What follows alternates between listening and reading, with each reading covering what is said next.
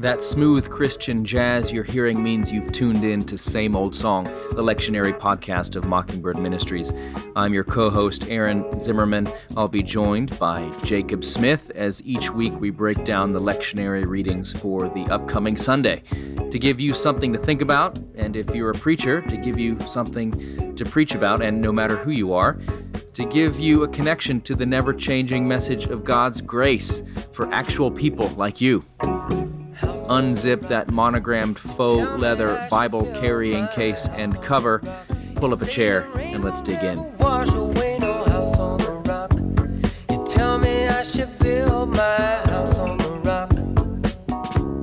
Well, Jake, before it was the title of a best-selling book by Malcolm Gladwell, David and Goliath was a story in the Old Testament. And we're going to talk about that today, as well as St. Paul in 2 Corinthians, and Jesus will go on a little boating trip. It's the I'm on a boat passage in Mark's Gospel. But before we get to that, how you doing?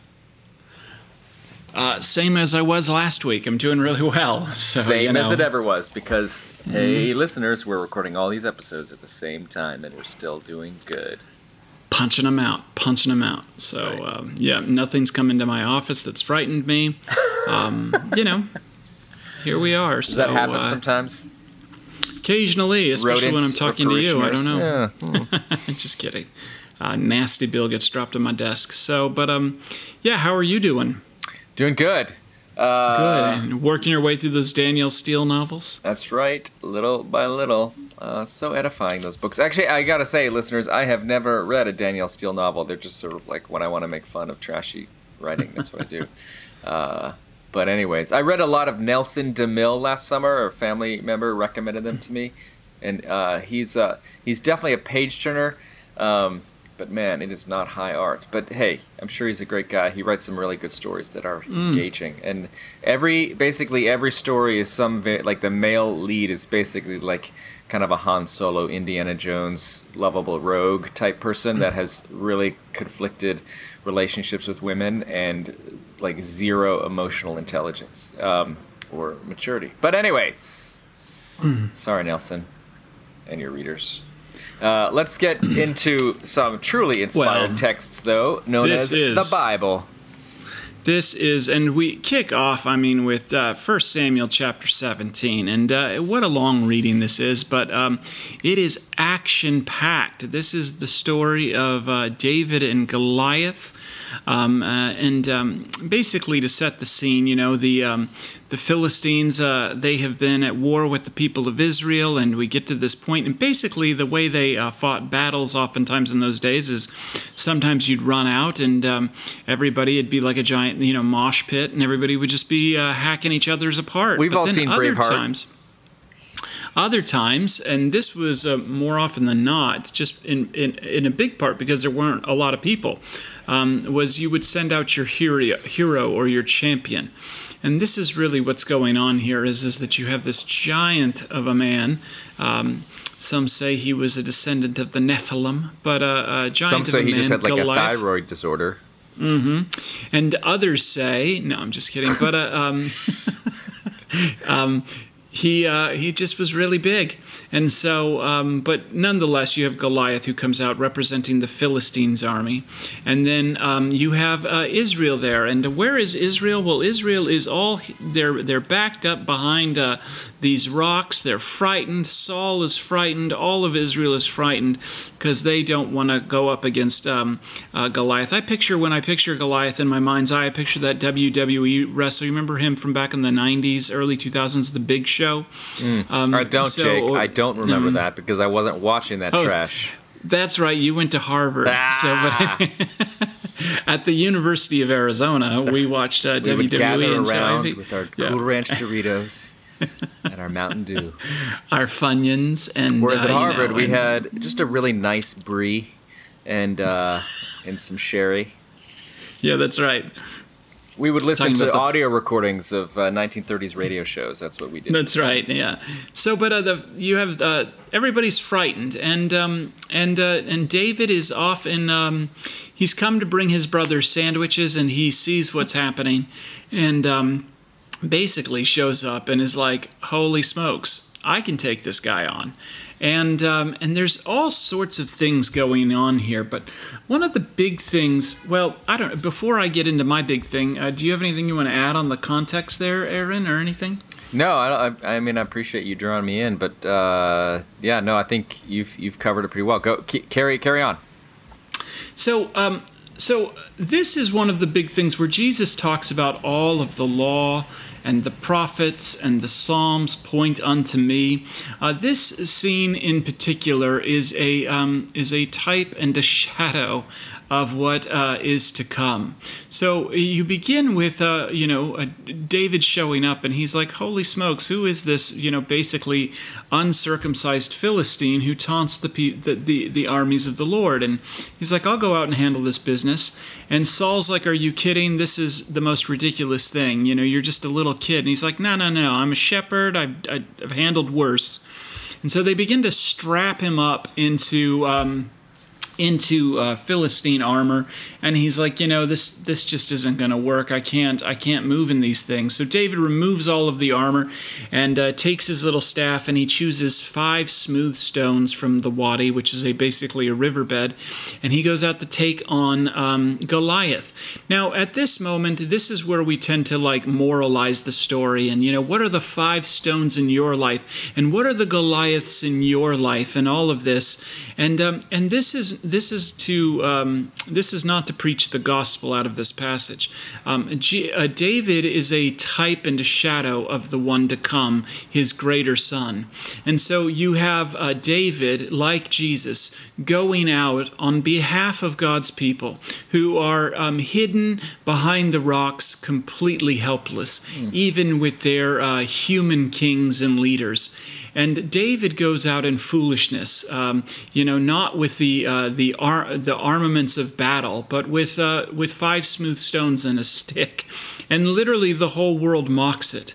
You know what I mean? And they disdain it. And then David just, he wallops Goliath and takes him down. But this isn't about you taking down the Goliaths in your life. This points us to David's greater son, who in foolishness and weakness, while we are all held captive and helpless to the enemies of God's people, not necessarily the Philistines, but this time sin, death, and the devil, David's greater son goes out by himself in foolishness and weakness, the foolishness of the cross and the foolishness of his death. And he takes on the enemies of God's people, and he conquers them in his death. And by virtue of his victory, his rising from the dead, we, God's people, who are completely helpless, receive the benefits of that victory. If you notice, all of Israel receives the benefits of David's victory here. And so we receive the benefits of Jesus' victory, David's greater son, which is all of God's grace, all of God's mercy, all of God's love, which completely covers us in a righteousness that is not our own. And so, really, if you're going to preach this text, drive it to Jesus. This is one of those texts in the history that just screams his name.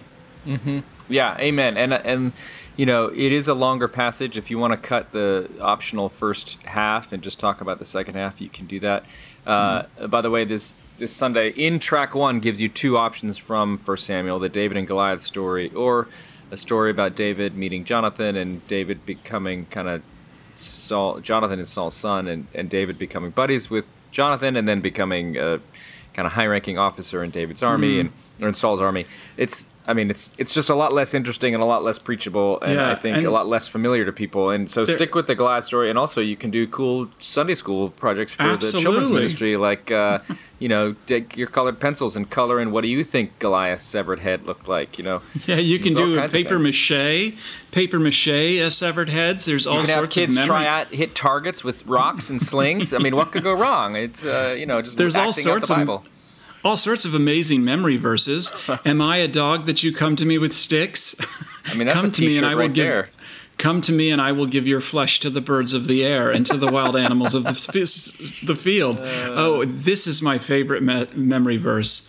You come to me with a sword and a spear and javelin, but I come to you in the name of the Lord of hosts, the God of the armies of Israel, whom you have defiled. And this very day the Lord will deliver you into my hand, and I will strike you down and cut off your head, and I will give your dead bodies to the Philistine armies this very day, to the birds of the air. Can you imagine your children coming home knowing that verse? How edifying it will be. This is a perfect plug for Storymakers, NYC. Get yours today. That's right. That's the children's ministry, children's ministry content creators run by Melina Smith, Jacob's wife, and of which I'm on the board. Ministry of Mockingbird. So full disclosure. But yeah, Ministry of Mockingbird Ministries, and it's an incredible resource if you're looking for children's content for your church. So yeah, and I think the other thing that we continue to see in this, back to the text, that we see here is David continuing to be the way that God is going to work, and it's the way that nobody sees coming. So when Samuel anointed David king over Israel, again, he's still not king, but he's been given the promise. You remember he looked at all those different brothers of David to consider which one would be the next king, and they overlooked David. They didn't even think he would be the guy, so they just left him out tending sheep. That's right. And it turns out he's the guy. And then hear this story, all of David's brothers are on the front lines preparing to fight the Philistines. And where is David? He's still back at home, helping his mom and dad with the domestic chores. And the only reason he ends up in this place is because he's there, as you said, Jake, to deliver sandwiches. He's bringing his brother's food. So the whole thing here is the way God works in your life is probably not in the places you're expecting it. You never see it coming. And this is why the world didn't see Jesus coming as well. But this is how God continues to work. And I think it gives us it can give people hope when they're going through difficult times to know that God actually is working, but you usually won't see it until it's right upon you, and it's going to be in a very surprising way. But ultimately, as Jake said, do not make this into a inspirational Instagram post about how God, you can say that God is going to work in a surprising way, in a way that you never see coming, yes, but then make sure you then take that to Jesus Christ and say, we know this most surely because of what God has done in Jesus Christ. And this story is not about be a David to defeat a Daniel because you have really strong faith. This is about Jesus Christ, who had the faith and he's the Son of God. So he's the one that defeats the Goliath of sin, death, and the devil. So make sure you talk about Jesus if you talk about David and Goliath. Don't make it a moralistic fable. Yeah. And then we come to 2 Corinthians chapter 6, verses 1 through 13. So, and here we are, and Paul is continuing to talk about, basically now is the acceptable time. He's talking about salvation. Yeah, and this is a long stretch where he continues to be addressing the deal with these super apostles, the other preachers of Jesus who were preaching sort of the same message, but they kind of failed in one key way. They said, yes, Jesus died and rose again. Jesus was the Son of God, but if you follow him, everything will go great for you. It's sort of like prosperity gospel preachers. And the reason that Paul was having a hard time retaining his audience, having a hard time keeping the Corinthian church on the right path, was because they were really attracted to this message that if you make God happy, he'll give you all the stuff that you want. And they looked at Paul and they saw Paul, who was not living his best life now. As he says in this passage, he is dealing with hardships, calamities, beatings, imprisonment, riots, labors, sleepless nights, hunger, etc., etc. So how could he be favored of God? How could his message be true if he's dealing with all of that stuff? And he says, the whole thrust of his argument has always been that, look, this is sort of what happened to Christ, and this is what our life looks like. Our life is cross-shaped too. Jesus himself said that the servant is not going to be greater than the master, and if the master went through all this, we will go through it too. And so he's just reminding them of this, and he's giving, I think, a really beautiful picture of the Christian life for all of us, because I guarantee you that everybody in your congregation while they're not being actually persecuted by the Roman Empire, they do know what it is like to be a Christian, to love God, and to be suffering at the same time and not understand what's happening. So they know what it's like to feel punished and yet not killed. Man, that's what 2020 did to all of us. And so if that's something that you want to preach on, that will connect to people, because this is the Christian life. The quote unquote victorious Christian life means you are dying and living at the same time. And right. Paul just says, look, my heart's open to you. It's not me, it's definitely you. You are the one that are kind of holding back because you think this message is, I don't know, you don't like it, and so you're trying to cut yourself off from me, but this is what life is actually like. Yeah, and I think that's really one of the key points of preaching the gospel, and what, like, the theology of the cross reminds us of is that while Jesus has had his resurrection from the dead, you and I most certainly haven't. And so, the Christian life does take the shape of a cruciform life. However, Christian, the promise is that now is the day of salvation, and so the promise is that you are seated with Christ as well. And so this is why, in honor and dishonor, in ill repute and good repute, we're treated as impostors and yet are true, as unknown and yet are well known, and dying and see we are alive. I mean, this is the kind of the already and the not yet aspect of the Christian faith. Yeah, and when Paul begins this passage by saying, we appeal to you not to receive the grace of God in vain, he's not saying what you've heard from some preachers, which is, if you become a Christian, but then you fall back into sin, you're toast. If you don't up your sanctification to the acceptable level, then you obviously are not a real Christian. What he's saying is, when he talks about accepting the grace of God in vain, he's saying if you accept the grace of God, but then you go back to a works-based understanding of God, it'll crush you. If you abandon grace and go back to trying to earn something, then that grace was in vain. Like you missed the whole good news. You missed the point. You missed the joy. You missed the life. And so he says, and he quotes this passage that would have been familiar from Isaiah 49, verse 8, the day of salvation. Just saying, hey, like, you can come back anytime. Like, there's no obstacle. And that's why he says, this message of grace, it is free and beautiful and wonderful. It will always be offensive, and that's why I'm going through all the trials and sufferings that I am. So, don't make this about you can lose your salvation if you mess up too big or something like that. That's not what Paul is talking about. He's saying, like, you're losing the message of grace because you're going back to a message of works, which is kind of what the super apostles were preaching. So, anyways, you get a real sense of Paul's pastoral heart. He loves his people. He's not yelling at them because I don't know. He says our heart is wide open. He really does love them. He cares for them. And when you see somebody going back into a religion of works and away from one of grace, it is heartbreaking. And that's something you and I have seen, Jake, and something that we are always susceptible to, because works and earning is always attractive in some level, because it makes us feel like we're in control. But Paul says, don't do it. And I think the interesting thing about this too is that, like, works and going by what we see always makes the I think it makes that which we can't see all the more invisible, you know what I mean? And only accentuates the parts where we think we're being punished, the parts where we think we're poor, the points where we think we're dying, all of these things. When we think we're earning it, all we can actually see is that. And this is why the gospel that Paul preaches and why he wants their hearts so open is because you have to see with your heart that in the midst of punishment, you're not killed. In the midst of sorrow, you have to hear that you can rejoice. And while being poor because of Jesus and his righteousness given to you, you are rich and you possess absolutely everything you need to see you through this age and into the age that is to come. Yep. And so we move to Mark 4. Always sort of feels like we go back in time, which we kind of do from Paul's writing, which is kind of later in the first century, now to Jesus' ministry before anybody knows who Paul is.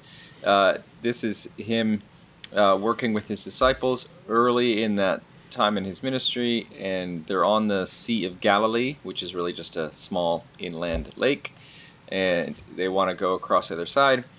And so they get on a boat, and this windstorm comes up. The Sea of Galilee is basically like in a bowl. Imagine a bowl filled with water, because there's these kind of hills and mountains all around it. And so, I mean, not mountains, they're like big hills. And this storm gets whipped up really quickly in there. And the boat's being swamped, and Jesus is asleep. And they wake him up, and they say, "Don't you care that we're dying?" And he wakes up and says, "Peace, be still," to the water and the waves, and then everything's great. So, Jake, what would you preach about this? Well, I think the first point is they're out on the sea, and remember, what does the sea represent in the New Testament? It represents chaos. You know, they're out in the midst of something very chaotic. And this idea of a great windstorm arising, kind of the understanding here in the Greek is that this just isn't kind of a bad little storm. This is actually a demonic force that in the midst of this chaotic area that is going to take their life. You know what I mean? And I love that Jesus is asleep in the back of the boat. You know, he's just resting. And I can't help every time I read this passage but think of Medea, where, you know, and they're talking about peace be still, and Medea misunderstands and is like, peace of steel, and pulls a gun out of her purse. And she's like, I got a piece of steel. So, but the point here is that he speaks, and he can speak in the midst of the chaos of your life. And he's speaking in the midst of the chaos of your life. And this kind of ties back into what Paul is talking about. You know, he's speaking to the already, and you have to cling to the already in order to hear it. But oftentimes, and I think we were talking about this right before, we think that and it's easy to think that in the dog days of summer, that God is kind of retired, that God has left you in the midst of your chaos, that God has forgotten you, that God is literally asleep. And nothing could be further from the truth. Yeah, and it's interesting. Jesus here, it says he's in the stern, which means he's in the back of the boat. And it's this amazing picture of God asleep on a cushion while he's getting sprayed with, like the boat is full of water. It's like so noisy. It always amazed me when our kids would fall asleep in the back of the minivan when there was like a ton of noise, and you couldn't wake them up. And that's sort of like Jesus he's like deep in sleep. If you can sleep in a storm, you're like basically, if you can be asleep on a roller coaster while getting buckets of water poured on your head, that's the level of sleep that Jesus has attained here. And it's like on the log ride. Yeah, he's on the long. Yes, that's right. And the flume.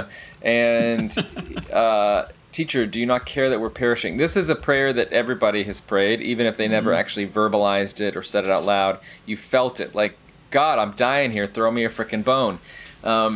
And Jesus responds immediately. He just rebukes the wind. And so here, the thing that this shows here is that Jesus can be with you in two ways through the storm. He can make the storm go away, or he can ride out the storm with you and get you through the other side. If they'd not woken him up, that's what would have happened. Jesus was not going to die here. The boat was not going to sink. We don't know what would have happened because we don't get to see that plot line. But this story shows how God often works in our life. We feel like he's not present, but he is present. He does care, and he can deal with whatever is confronting us. And it's important to note here that he stops the wind and the sea verbally. This is the one who spoke the world into existence. He was the Word of God at the creation when God said, let there be light, and let there be water, and let there be the earth, and all that stuff. And here the Word again is spoken. And so it shows God's power over creation. That's certainly a point here. Also shows what human beings are like. They've already seen Jesus heal people miraculously. They've seen him do incredible things, and yet they still, as Jesus points out, they still have no faith. And again, the point of this passage is not have more faith, because the disciples have zero. And yet God is still able to work in Jesus Christ. This is the thing that I come back to again and again in my ministry. People think that God doesn't work in their life because they don't have sufficient faith. And you can point to stories like this over and over and over again where God works, where Jesus works, even though people have no faith. He specifically says, have you no faith? And yet he's able to do the work. So Jesus can do the work in your life, even if your faith is a tiny mustard seed or feels like even a mustard seed cut in half. He still has the power to do what he needs to do. And he's with you, whether you feel like he's asleep in the boat or maybe he's awake. He is with you, and he will get you through. And of course, the big thing that he gets through is his death. This is where it looks like he really has given up. This is a little bit of a kind of foreshadowing, too, of that time in his life, where the disciples think all is lost, and they actually have lost all faith. They're hiding. They think it's all over. Even though he said he would rise again, they don't believe it. They don't remember it, and they think it's all just a complete failure. And yet he still rises from the dead. So this is the mercy of God, that it's not we have to hold up our end of the bargain. He holds up the whole end of the bargain, which is really good news. Amen. Well, that'll do it for, what are we on? Like episode 142, the fourth Sunday after Pentecost. We hope this helps you in the pulpit or in your life, and we'll see you again next week as we pick up again. See what King David is up to, see what St. Paul is up to, and see what our Lord Jesus Christ is up to. And until that time, may he hold you in the palm of his hand. Yeah, that's all. Amen. That's all we got. Bye. Somebody's looking, somebody cares, somebody wonders what you're doing today. You know we crucified him, buried him, but 3 days later, well, the stone got rolled away. And yes, Thanks for listening to Same Old Song. Hope you found some gospel nuggets for the pulpit or for your life. If you like what you heard, leave a review or rating in Apple Podcasts. Dave Zoll will be sad if you don't. Thanks to TJ Hester for audio production, and remember to keep that Bible by your bedside, ready to rock and roll.